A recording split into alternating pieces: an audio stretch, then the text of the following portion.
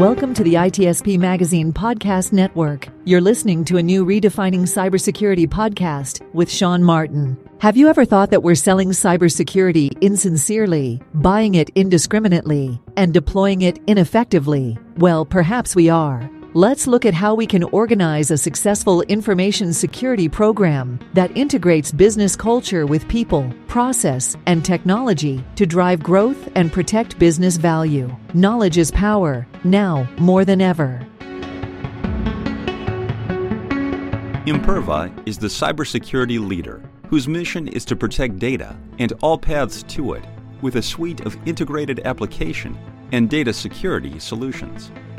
Learn more at imperva.com.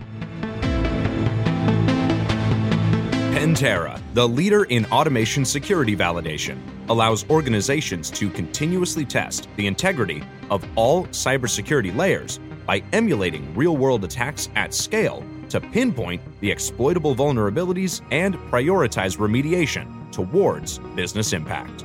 Learn more at pantera.io.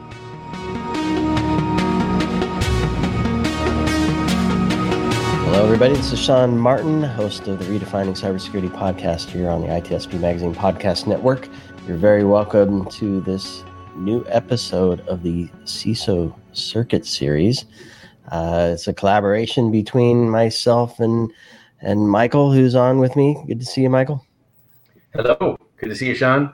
And we try to do this roughly on a monthly basis, where we get to talk about the role of the CISO and things that are interesting. And we've done a couple on our own, and we've decided to invite a good friend to join us.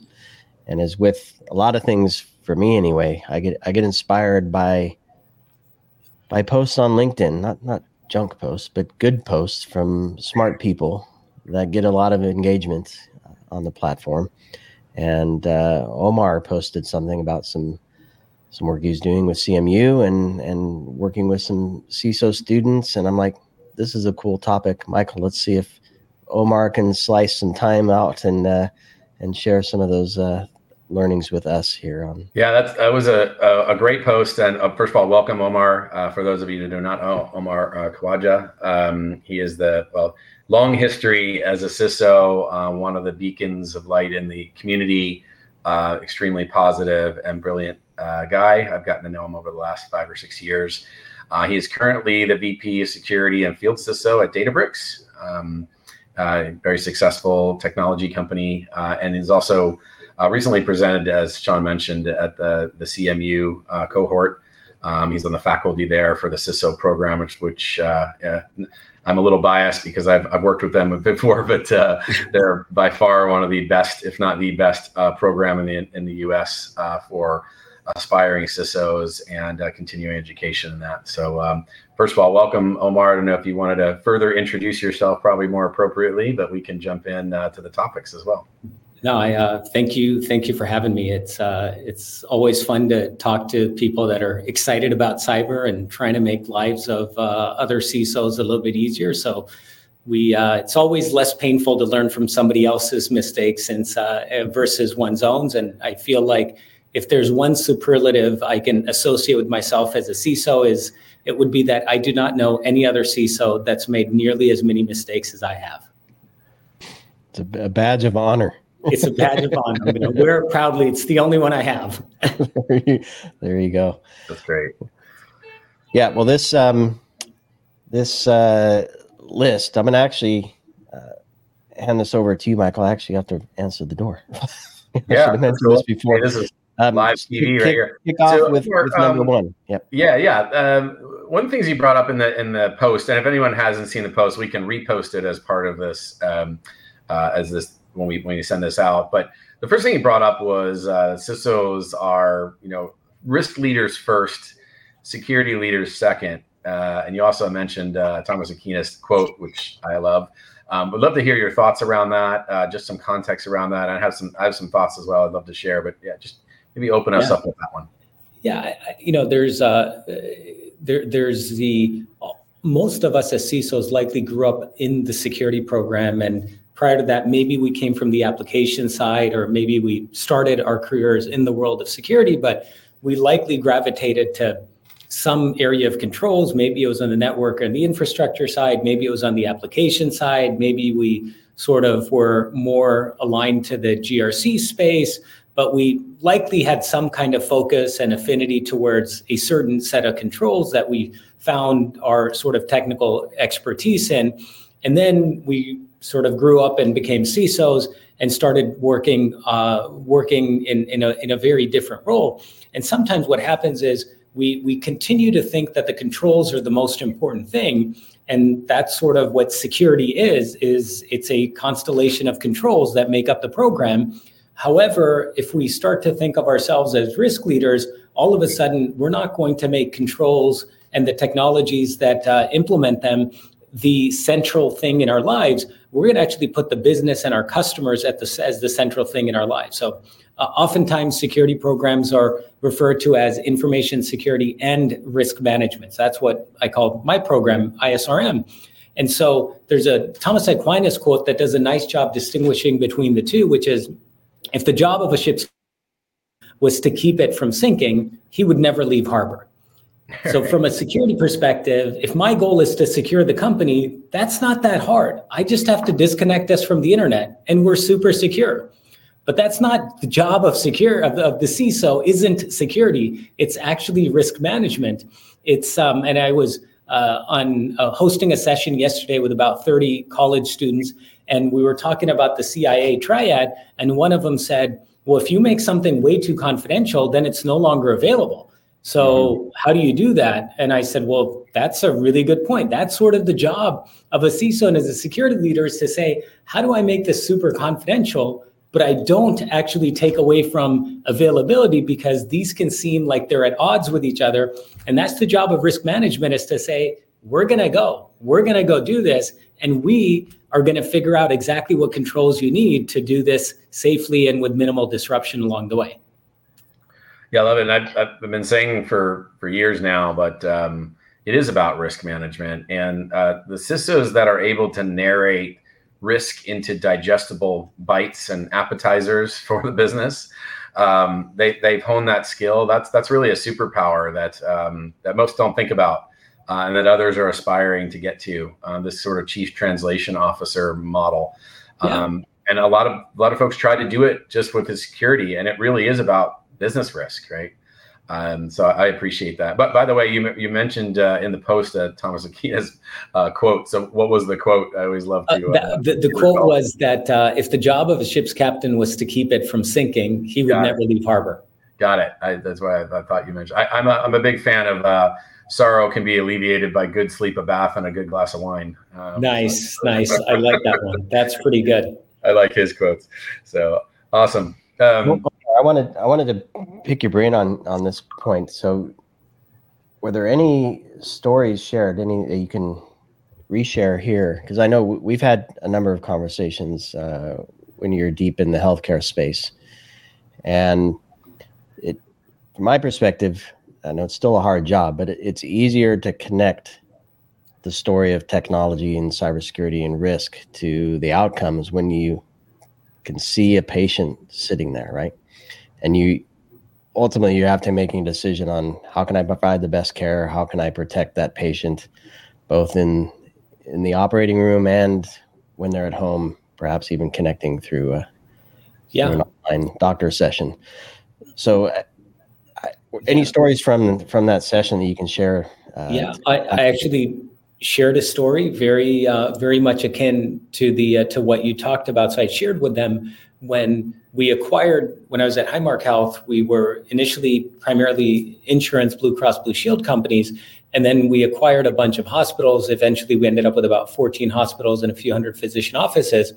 And I marched into the meeting of the institute chairs that basically think of them as business unit heads across the hospital system, the head of cardiology and the head of medicine and the head of surgery and so on. And I said to them, hey, I'm going to come in and I'm going to deploy this amazing security program with all of these controls. And if I do that, we're going to prevent data breaches from happening. And they looked at me and they said, we don't really care about data breaches. And I said, what do you mean? Like, on the insurance side, we cared about data breaches, and don't you know that this company and this company and that company had breaches, and those are really, really bad, and it impacts customer confidence and it hurts our reputation. And they're like, no, none of that's true. Don't you know what we do in these buildings? We save people's lives. Who cares about privacy? And I was coming in as a security person, pretending to understand the business. I'd never talked to the business. I just decided to tell the business what they cared about without actually listening. And so I went away and I said, they don't care about data breaches. They were unequivocal in telling me that. And I could talk about HIPAA and I could talk about OCR, and they'd say, yeah, whatever. They don't care.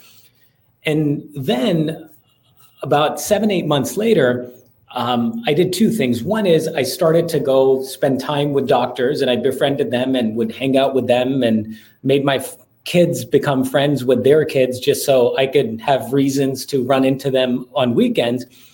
And then ransomware started to happen. So I said, okay, let me take another take at this. So for 7-8 months, I said, if they don't want security, then I shouldn't give it to them because I am here to serve them. They aren't here to serve me.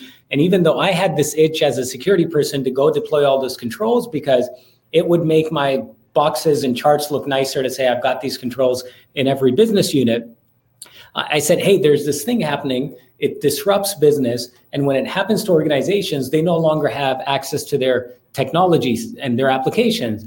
And they turned around and they said, Omar, what the hell are you going to do about that? And I said, okay, so that is something you care about. And they're like, yes, where's our program? Like, you can't do anything. If anything disrupts our ability to deliver care to patients, that's bad. You've got to make sure that doesn't happen. So then I went away and I said, okay, what would a program look like to prevent ransomware? And I went and did that because now I was addressing a risk the business cared about versus before I was addressing a risk that I cared about. Yeah, that's great. The old trial and error. Yeah. I want to, if I can, and Michael, you can obviously jump in here, but there's another point, number 4. I don't know if you want to continue that story, or if there are other stories you can wrap into it, but it's where you begin the journey, right? Yeah. And I presume everybody's going to have some level of interest, some more than others. You have to, at some point, describe down and describe up why you're doing something, how it works, how it might impact the way they do things now. So the point specifically is efforts are often derailed because internal stakeholders nitpick on minutia and miss the big picture. Sounded like you had the big picture sorted, but I'm wondering about that minutia detail. Yeah. So it's sort of, like one example of this, I'll share maybe a couple metaphors because I love mixing metaphors and confusing people. The first one is, I pointed at the stars and all my dog stared at was my finger, right? So that's one. The second is, this sort of became clear to me, maybe this was 5-6 years ago. I'm sitting on the tarmac at Orlando Airport. We're about to take off to get to Pittsburgh, and the pilot comes on and goes through the regular stuff. He tells us that we have to shut off our cell phones or put them in airplane mode.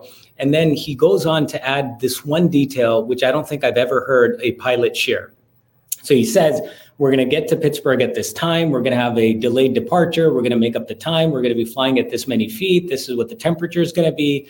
And oh, by the way, we're going to be flying. The air pressure is going to be this many PSI. And at that point, I turn around to the passenger next to me and say, is that good? Is that bad? Like, clearly the pilot wants us to give him some advice, because I don't need to know that information for myself. But if the pilot is sharing it, the pilot must obviously be looking for, is this good or bad? And so we should figure out if the pilot needs to take a different route, go higher, go lower, delay the flight. And I'm like, that's kind of crazy. And that's sort of the equivalent of what we do way too often. So there's information and there's metrics that you need to know when you're a passenger in the passenger cabin, the business side of things. And if you're in the cockpit, you're flying the plane, you're running the security program, you're running the IT program, there's hundreds of different gauges that you're looking at. But what we do is we routinely invite the passengers into the cockpit, and then we get annoyed because the business doesn't understand the gauges, and they ask stupid questions like, why is that yellow? Why is that at 0? Shouldn't that be at 16? Shouldn't that be higher? I just Googled this. This should be there. And you're like, you don't know what you're talking about. I don't really want to ask these questions. You guys are dumb. I hear this over and over again where CISOs think the business is dumb. I remember a CISO said, the business doesn't even understand the difference between EDR and antivirus, between network DLP and endpoint DLP. How dumb are they? No, the business isn't dumb.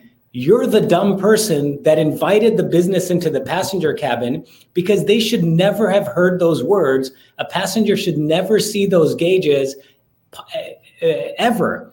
And what should happen is if I, as a passenger, don't feel comfortable, I, as the business, don't feel comfortable with whoever is running and piloting my plane, I shouldn't go in there and help him fly it. I should just go get a new pilot because I'm not a pilot. I'm not trained. And no matter how smart I think I am and how good I am at Googling things, I'm probably not going to be the best person to land this plane safely.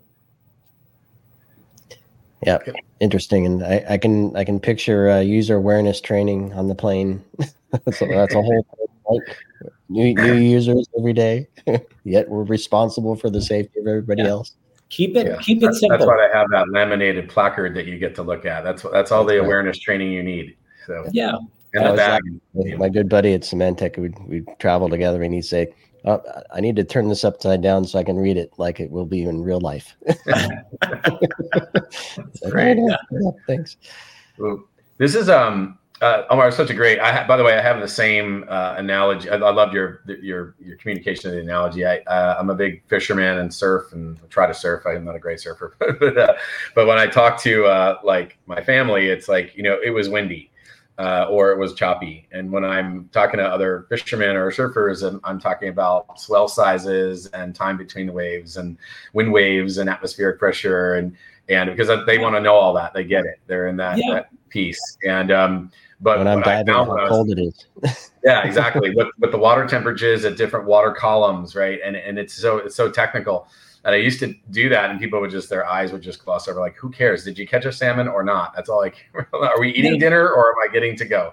So, and Mike, what you just described is, it has to be audience centric. And I could tell you, my first 6 iterations of a metrics program, every single time I thought this was perfect, until I realized what I was doing is I was trying to create a metrics dashboard for everyone. And I was imposing what I cared about and what I needed to know on all my stakeholders. And when I stopped and I said, no, I need the right set of metrics that the board cares about. I need another view for the business unit leaders. I need another view for the IT leaders and the platform owners. I need another view for the leaders that have people reporting up to them because they own the human risk. So once I identified the stakeholders, what they actually care about, what risk they actually own, and what actions I want them to take, I sliced and diced my metrics to be very specific to each one. And the moment I did that, I actually got them to start taking action versus pointing to stuff and saying, that's wrong, that doesn't make sense, I don't like this, I don't have control over that. We edited all of that stuff out and gave them the 3, 4, 5 things they actually cared about. And all of a sudden you get alignment and people actually want to do the things you want them to do, because now they feel like, A, they've got responsibility for it, and B, they actually have the ability to actually go do things. And who doesn't want to have someone else have a metrics dashboard that makes them look good and shows the progress they're making? Yeah. For a lot of CISOs, and people have heard me say this before, but it's almost like a math equation. You have to have the exact nuance in the level of communication at the right audience. You have to have the right awareness as to who your audience is and what is digestible, and you need to be able to perform and execute on the collaboration. So communication plus awareness plus collaboration equals sponsorship. That's how you get funded. And sponsorship plus the company's prioritization, it equals success for the CISO. Unfortunately, only half of that is under the control of the CISO. Yeah. But they have to be perfect at that part. And I think a lot of people miss that piece. It's all three of those things. It's communication, awareness, and collaboration, all in sync in different examples. And by the way, that changes from one meeting to the next, from 1 hour to the next, from one incident to the next. And that's when you find out, who your team is, who your sponsors are, and what you're really made of as a leader in those, kind of wartime issues. But I think it's a great point that you make on that. Yeah, and the point that you just made, Mike, on so much of it you can't do yourself, the collaboration piece, the others, you have to rely on folks outside of your organization as the CISO. And I think this was point number 5 that I made in the post, is that there's a inverse proportional relationship between the amount of collaboration required outside the department and the maturity of that particular cyber function. So my favorite example is we're phenomenal at identifying vulnerabilities, at running scans and at running red teaming and pen testing. However, we're not nearly as good when it comes to actually remediating findings and actually patching systems. One is wholly contained within the CISO org. The other one actually requires working with others. And that's true in example after example. We're way much more mature when we can do it all ourselves, a lot less mature when we need to actually collaborate with others. Yeah. I'm a little biased, but I actually thought number 5 on your point was the most profound one on there, because it's the one that's the hardest to get. And by the way, I mean, now that you're in a different kind of role now, I know this isn't interviewing you for that role, but the fact that you have this field CISO view, which is super cool, because I only know you before this as the pure operator and strategic and technical leader, right? And now you have this other gear that you get to go deploy this type of communication. I'm curious, has that been a change for you with talking about this and these type of concepts? The first 3-4 months were a really big struggle, because I really had to change a few gears and operate sort of in a very different world, different culture, different industry, different dynamics, different stakeholders, different relationships. So just getting used to that, figuring that out.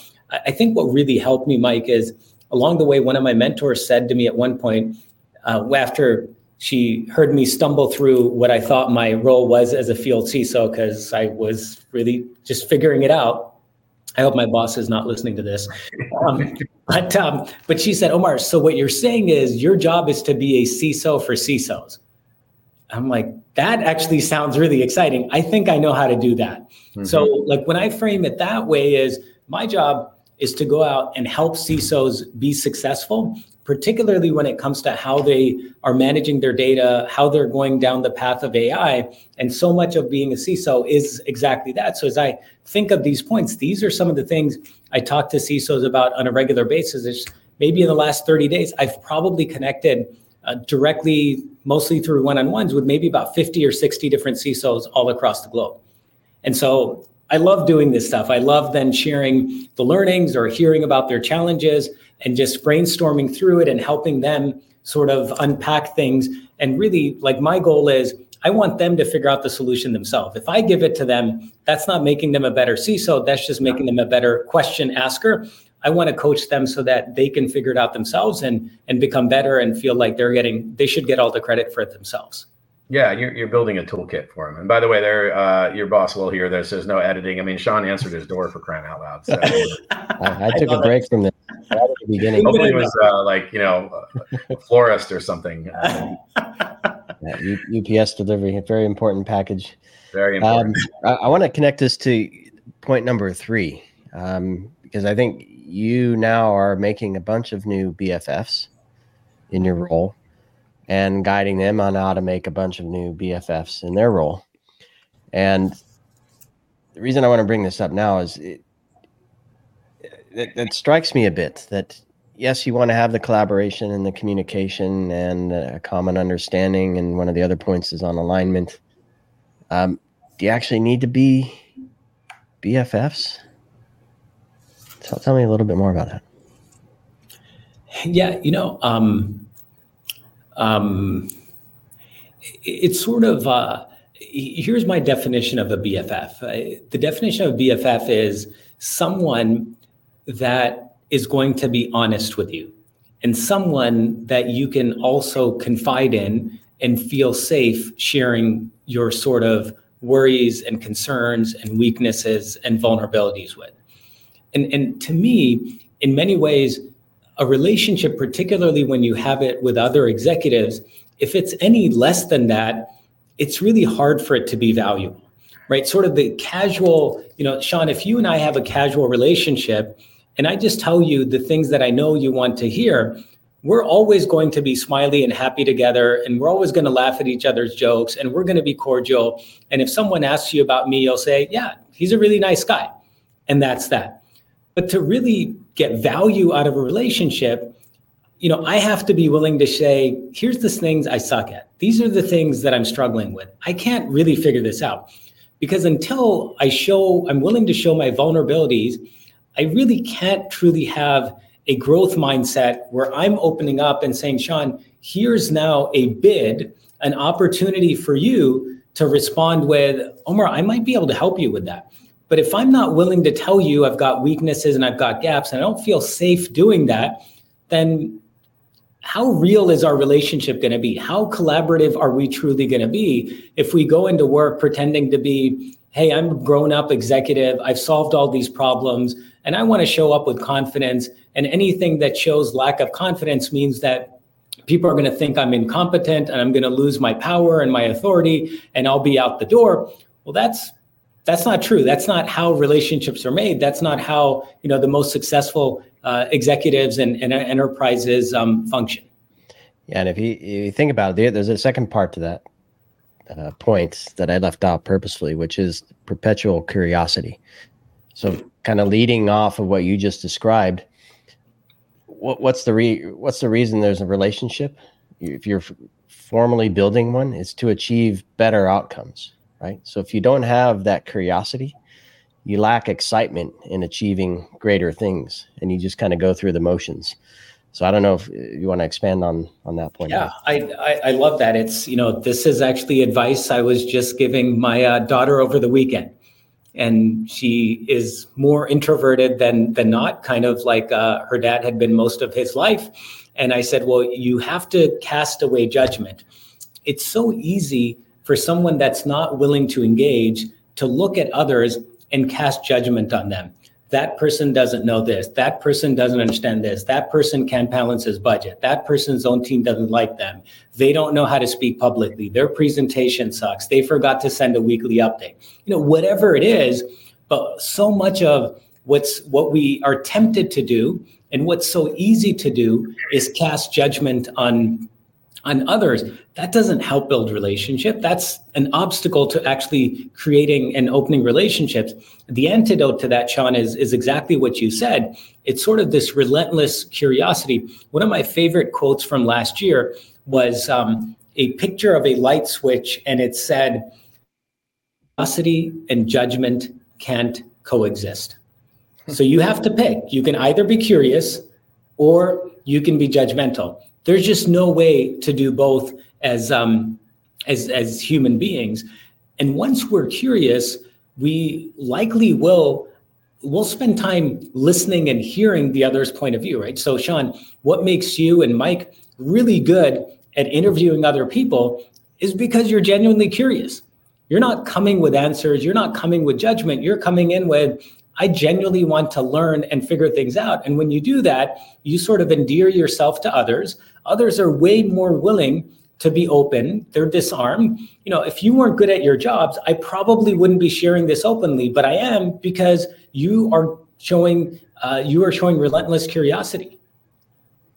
Yeah. Thank you for that. I'm a little judgy. Absolutely. Sean's not as judgy as I am, but I'm well, that was very vulnerable of you to admit. Oh, everyone will be judging me on that. I reserve my judgment for Michael.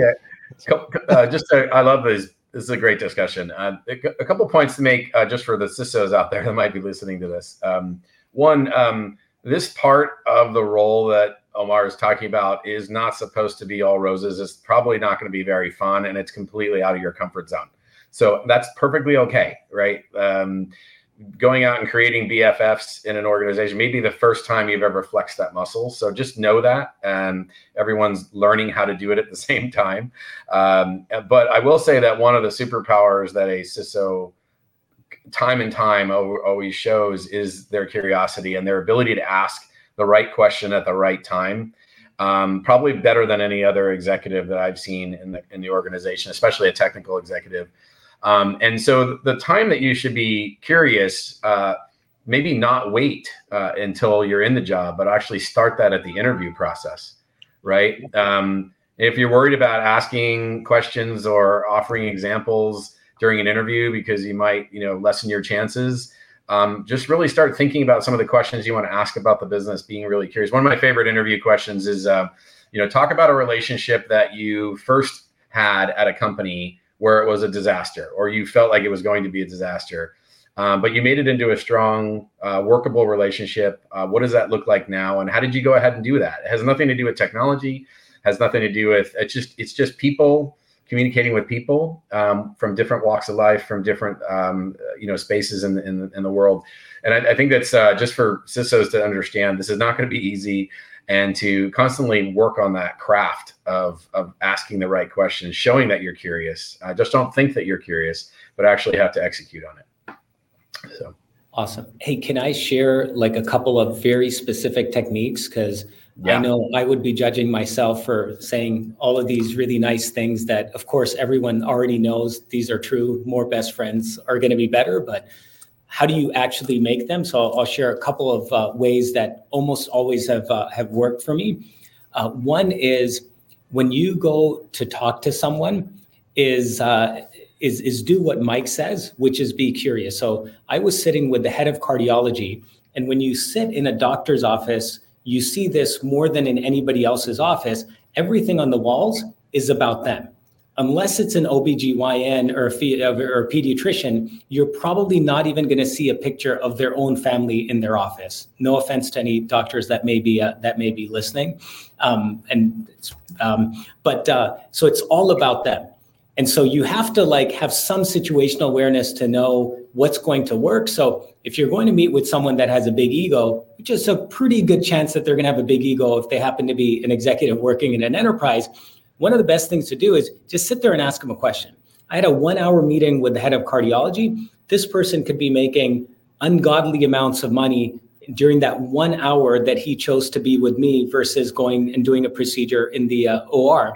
And so I'm thinking, he booked an hour, which is a nice courtesy, but within 20, 30 minutes, he's going to fake a text, or his assistant is going to walk in and say, doctor needs to go. Omar, thank you for your time. Maybe we'll reschedule later, and later would never happen.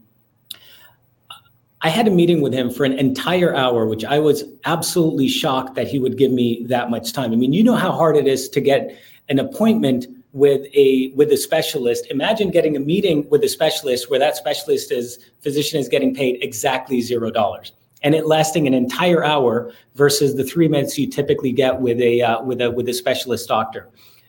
All I did is I was curious about cardiology. I mean, we all have hearts. How often do you get to meet the head of cardiology? I was like, this is an amazing opportunity. I just talked about heart, cardiology, OR, working in hospitals. And he just kept talking and talking and talking, because cardiologists love to talk about themselves. And at the 45-minute mark, something magical happened. And everyone has this point at which they say, wait a minute, I've been talking a lot about myself. What about you? What do you do? I'm curious. How can we work together? But the key is to not talk an iota about yourself until you get that signal from the other person. And even at that point, what you should say is, no, I really want to talk about you. Let them insist. And then at some point give in and say, well, since you really want me to talk about me and what I do in the security program, I'm happy to do it. So that stamina to be inquisitive, and don't start talking until the other person says so. Rely on the fact that humans are reciprocal animals. That's how we're wired. At some point, that reciprocity is going to kick in. That's one. The other is find the person that is your biggest detractor. that will sit in meetings and you're thinking, I can't wait for this person to retire or go get another job. Find that person. We all have that, hopefully one, maybe not more than one person that exists. I was sitting in a meeting with chief medical officers, and one of them literally started yelling at me in the middle of the meeting. And I had the opportunity. The other CMOs felt so embarrassed. They tried to get him to be quiet. And I said, no, let him keep going. And so this person's coming at me. I could explain to you all the reasons why he was wrong, but I didn't stop him. I let him keep going. And what you want to do with that person is they're actually the easiest to turn into your biggest champion. I had an expert on my team in change management, and he shared something with me, which took me about 2 years to actually understand, because on its surface, it does not feel like it should ever work, but I promise you it does. He said, resistance is the paradox of commitment. And so if you want someone to commit to anything, give them lots and lots of opportunity to resist and to tell you that what you're doing is stupid, it's horrible, it's bad, and here's why it won't work. I don't know why this works, but I can promise you what is happening in people's mind. Every time they're telling you your idea is bad, they're literally moving up what the change experts call the commitment curve. That's actually what's happening. So giving people that safe space to say, tell me everything that's bad, and I am just going to get a piece of paper and I'm going to write down everything that's bad, and I'm going to come back to you with a plan. You will find that it actually works wonders. But again, you have to do it sincerely. You have to do it genuinely. You want to be curious and willing to listen to them. And amazing things happen. I had the same CMO who I was trying to get aligned on our MDM policy so we could manage the doctor's phones. He said, we'll never do that. You're going to make us work too much. We don't trust you, on and on. And then at the next meeting, I got to him, I said, let's just have a one-on-one, walk me through it. I clearly don't understand anything about what it means to be a physician leader. Can you explain it to me? Well, I spent 3 hours with him. All he talked about was his kids. And I said, that's fine. And we're supposed to prepare for the next meeting, which was with his subsequent physician leaders, where I was supposed to go in and present this motion for deploying MDM. And we never did. He said, it'll be okay. We'll just come to the meeting. So I go to this meeting, prepared with all my notes, freaking out that, the person that yelled at me, now he's the most senior person in the room. There's no one else to defend me. And we've got to get this motion passed. How is this going to happen? The meeting starts. He introduces me. He says, hey, this is Omar. And I get ready to start talking. And he says, hey, we've got this motion. Omar brought it to me. I think it's super important. You guys should all pass it. And I said, what? Like, aren't you the guy that just yelled at me like 3 weeks ago in front of everyone? And I felt embarrassed and ashamed. And I thought I should just resign because I'm not cut out to be a CISO. And now, like, you're my biggest champion. How did that happen? I've done that over and over again. One quick other tip on this is the way that people behave virtually is almost always going to be worse than the way that people behave in person. And the way people behave in person with multiple people is almost always going to be worse than how people behave in a one-on-one. So If you want to build a relationship with someone, tell them you're going to take them out for lunch and pay for it. Buying someone lunch, the $15 investment that you make in buying them lunch is one of the best investments you can make in establishing a BFF friendship. Well said. You got me at food. I love lunch. So. Yeah. Where do you go for $15? I want to go there. This is like I'm dating myself. So my earlier years as a CISO, that was possible 7-8 years ago before inflation kicked in. I'm taking you to lunch, Omar. So nice one. We have a few minutes left. Should we? Is there any burning in your mind, Mike, that you want to touch on? No, there was one that was really interesting. I was wondering if you could clarify. You were talking about the CISOs should be hypersensitive to ownership. Using the right pronouns can solve more problems than you or we think, which I love that. I pretty much, without being in the room at that time that you presented it, I was curious if you had some clarification on that. Yeah. I think like the one thing we've sort of figured out, and we talk about this almost axiomatically, which definitely warms my heart compared to where we were as a discipline even 4 or 5 years ago. is we all know that risk is owned by the business. So that's good. It's not my risk. It's not the CISO's risk. It is the business's risk. So that's sort of one example of not using not using mine, your risk, your business, your people, your technology. Same thing with the technology team. It's not my systems, my risk, my patching, my program. It is your technology, your assets, your systems. You have to patch them. These are your vulnerabilities. We are here to help them. We're here to help identify them. We're here to help you figure out how to overcome them. And we're here to help you be very successful. So just getting sort of that right is important. And the way that we name our dashboards is really important. So if we call it the security dashboard, okay, Omar and Mike and Sean can take care of that because they're the ones with security in their title.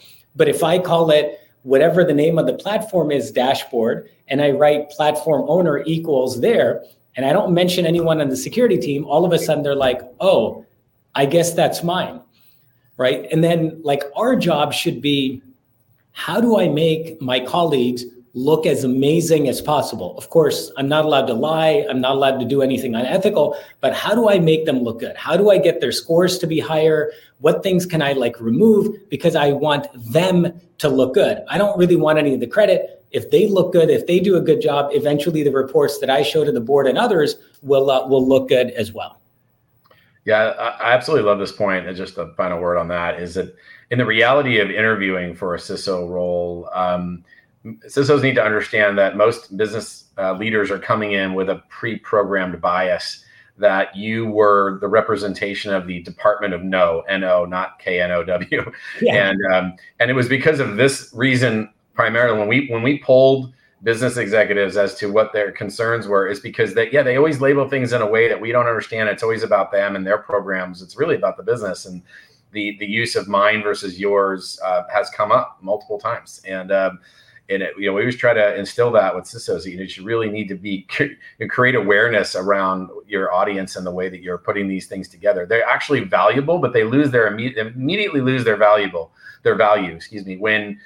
you don't label it correctly. It's just a simple thing. It's very subtle. It's not an ego thing at all. It's kind of a lack of awareness. Yeah. And here's one thing just along those lines, Mike, that CISOs can do to very quickly establish themselves as I'm here as a partner versus I'm here as a detractor and getting in the way and being sort of that old school CISO of NO, is find an opportunity where there is a risk in the business. Maybe it's a lack of certain vulnerabilities. Maybe they want to partner with someone. Maybe there's no private link to the cloud. Like whatever it is, find something. Understand the business value of taking that particular risk, and where there's a pretty big gap between the risk is down here and the business value is up here. Go to the business owner and say, hey, let me explain to you what some of these risks are. And ideally, go quantify them using something like FAIR or some other mechanism, and say, and I understand from talking to your team, the business value is significantly greater. Now you're showing them an ROI equation, and you say to them, this feels like a really good risk to accept. What do you think? But it's your decision to make. So now they're like, what? Wait, did you just tell me that this is a good risk and you should accept this? Yes, I did say that. This way, when I come to you and say, this is a bad risk, I don't think you should accept it, but it's still your decision. They're likely going to say, I can trust this Omar guy because he doesn't just say no. He says no when he's genuinely looking out for me. Yep. That's great. This actually reminds me of a conversation I had with my teenagers. So this is very similar. It's funny how real life transfers into business. Yes. I want to, one final thought, and I'm going to ask you, Mike, as well, second. A lot of what you described isn't building your own team, isn't building a security operations center. It isn't deploying technologies and controls throughout the organization. It's building relationships, gaining alignment, having conversations. That 1 hour meeting with the head of cardiology, the 1 hour meeting with the the Chief Medical CMO. Officer. Yeah. How, I guess the question for you, Omar, is how do you, and I was just thinking, if I start in a new business as a new CEO in a company, I might be given by the executive team some time to do that stuff. But if I'm in the role already, you still need that time. Why? Because new products are coming out. You're building new stuff. You're transforming stuff from on-prem to the cloud or back. You're trying to adhere to a new regulation. So new people get involved, new problems need to get solved, new relationships need to get built.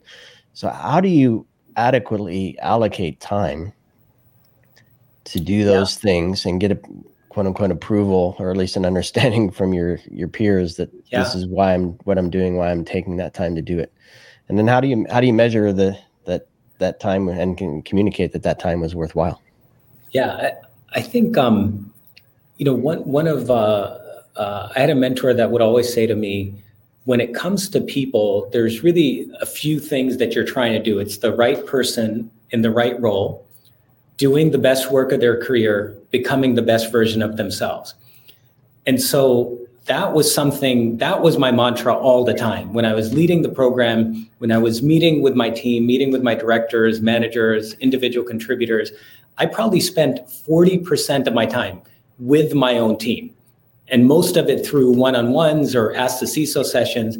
I spent more time there than anywhere else. The second was business, spending time with internal business leaders and technology leaders. And so as I think about the right person in the right role, doing the best work of their careers, becoming the best version of themselves, I realized I could be thinking about threat models. I could be reviewing architecture diagrams and saying, no, do this, no, add encryption here. What about this? I could be reviewing vulnerability reports. And there are many CISOs that do that.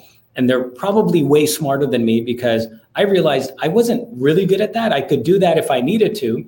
But more importantly, I realized that there's lots of people that could do that on my team. And so I said, what is my role? Right? So if you think about a soccer team, there's someone that's a goalie, there's someone that's playing defense, offense, midfield, but there's only one goalie and there's only one coach. And so if my job is to be the coach, what are the things that only I can do? I may think that I could be a great defender and I could take free kicks and I could take penalty kicks and I could do headers. And maybe I did that way back when I was playing and I could run super fast, but I haven't really looked in the mirror and taken stock and realized that I'm overweight and I'm slow and all of those things, and I'm not the right person in here. So I could go in and out of respect, everyone will let me do it because I'm the boss and I tell them that this is what I'm going to do. But someone looking from the outside in would be like, what a dumb coach. Like, what is he doing? Why doesn't he just go find the fastest, smartest, sharpest, best sort of reflexes people that can go be players for each of those roles and go freaking be a coach? So I should pick the talent. I should define the plays. I should figure out the program. I should find how the team can compete. I should go find the right physical therapist to help the team heal. But I shouldn't be those people. I should be the coach helping the team succeed every single day. I need to make sure that there's funding, and I need to make sure they've got the right jerseys, and need to make sure someone's arranging their travel. I need to do all of those. And what I realized is I sort of switched the way that I would do things. So I started as a newer leader by saying, what are the things that someone else can do? Let me get someone else to do them. But invariably what would happen is I would say, but I know how to do that. I've been technical before. I know what a firewall is. I know what this is. And I would do those things. But what would happen is I was spending so much time on the field, I wasn't actually being the coach. I wasn't actually doing the stuff that only the CISO could do. Those things were being neglected: the alignment, the business, the risk, the relationships, the right sort of metrics and outcomes, the board none of those was I really excelling at. And so one day I said, well, what if I do the exact opposite? What if I say by default, every single thing that comes to me, I'm going to give to someone on my team. I'm not going to accept anything. Everything is going to go to someone on my team. And if I can't find anyone on my team to do it, then there's a good chance it might be my job. So I couldn't find anyone else to do the board deck. I couldn't find anyone else to build a relationship with a cardiologist because I looked at my team. No one had that role. And I'm like, I guess that's my job. I'm going to let my team do their job. A nice outcome of this, the team was excited because Omar stopped micromanaging them. I let them do the best work of their careers. I went and focused on my stuff. I would meet with vendors. I realized, why am I meeting with technology vendors? I'm not the one that's going to do the evaluation. I'm not steeped in DLP and next-gen firewalls and CSPM, and I'm barely keeping up with the latest acronym that the industry organization comes up with. What am I doing? I got to stop kidding myself. I'm too old to be wearing cleats and running around like pretending I'm like 19 years old. That's not me. And so as I stopped doing that, I all of a sudden made space for doing the things that were super important, and I made them recurring meetings. And I targets for myself that I want to have 20 meetings with at least VP and higher business leaders in the next quarter, and so on. And then I basically forced myself to make space, and I ran out of space to do the things that I realized weren't really my job. I was trying to be the architect and the engineer and the manager and director. That's why I have architects and engineers and managers and director. I'm the freaking CISO. I should just be doing CISO work. Yep. Look at that. Amen on that. Absolutely. And Michael, final word, I wanted to give you a space to say how CISOs can present themselves with this in mind when they're. Yeah, actually, I mean, I'll turn it a little bit differently. I mean, this is why we interview the executives in a company before we do a search, right? To Omar's point, right? Like, there's always that one person that wants to take the ownership of it, but it's a very limited view. And so the CISO walks in, hearing that view, and then needs to think they need to change their game plan for the rest of the process, the interview process, or even when they're in the job.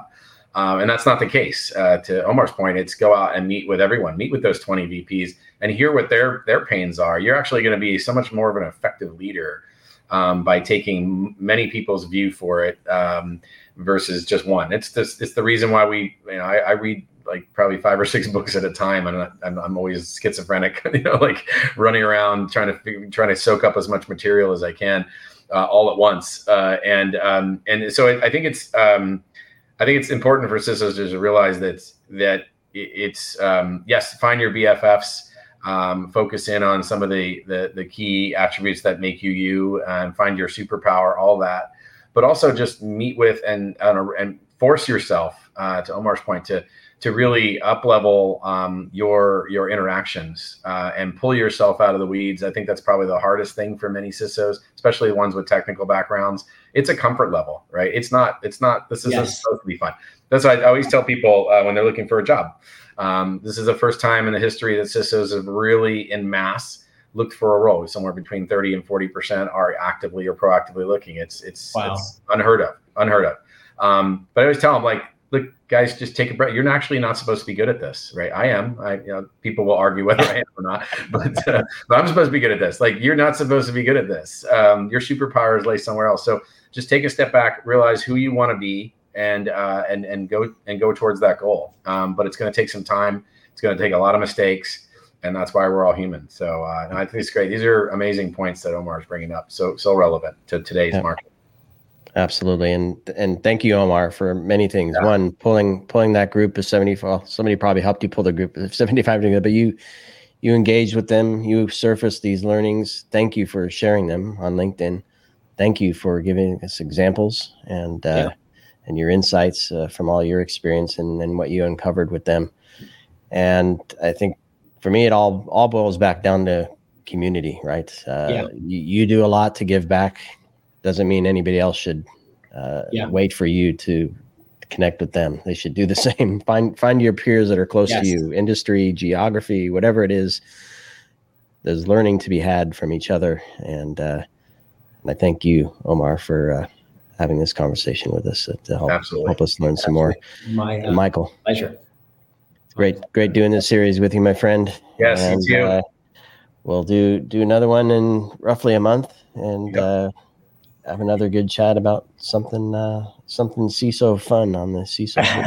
Got it. Yeah. Happy holidays to you both. Yes. Happy holidays, guys. Thanks for doing this. This was really good. Thanks for the podcast and the series you guys do. Real service to the community. Fun. Appreciate it. Thanks, Omar. And of course, if you're listening or watching, please subscribe, share with your friends and enemies. And enemies. And we'll Well, Mike, I'll see you on the next one. Thanks again, everybody.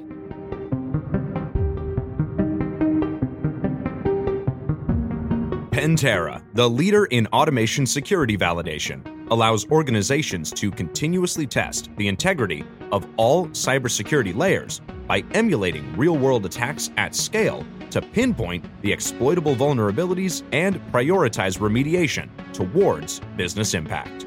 Learn more at Pantera.io. Imperva is the cybersecurity leader whose mission is to protect data and all paths to it with a suite of integrated application and data security solutions. Learn more at imperva.com. We hope you enjoyed this episode of Redefining Cybersecurity with Sean Martin, part of the ITSP Magazine podcast network. If you learned something new and this conversation made you think, then share this show and itspmagazine.com with your friends, family, and colleagues. If you represent a company and wish to connect your brand with our conversations, you can sponsor one or more of our podcast channels. We hope you will come back for more stories and follow us on our journey. You can always find us at the intersection of technology, cybersecurity, and society.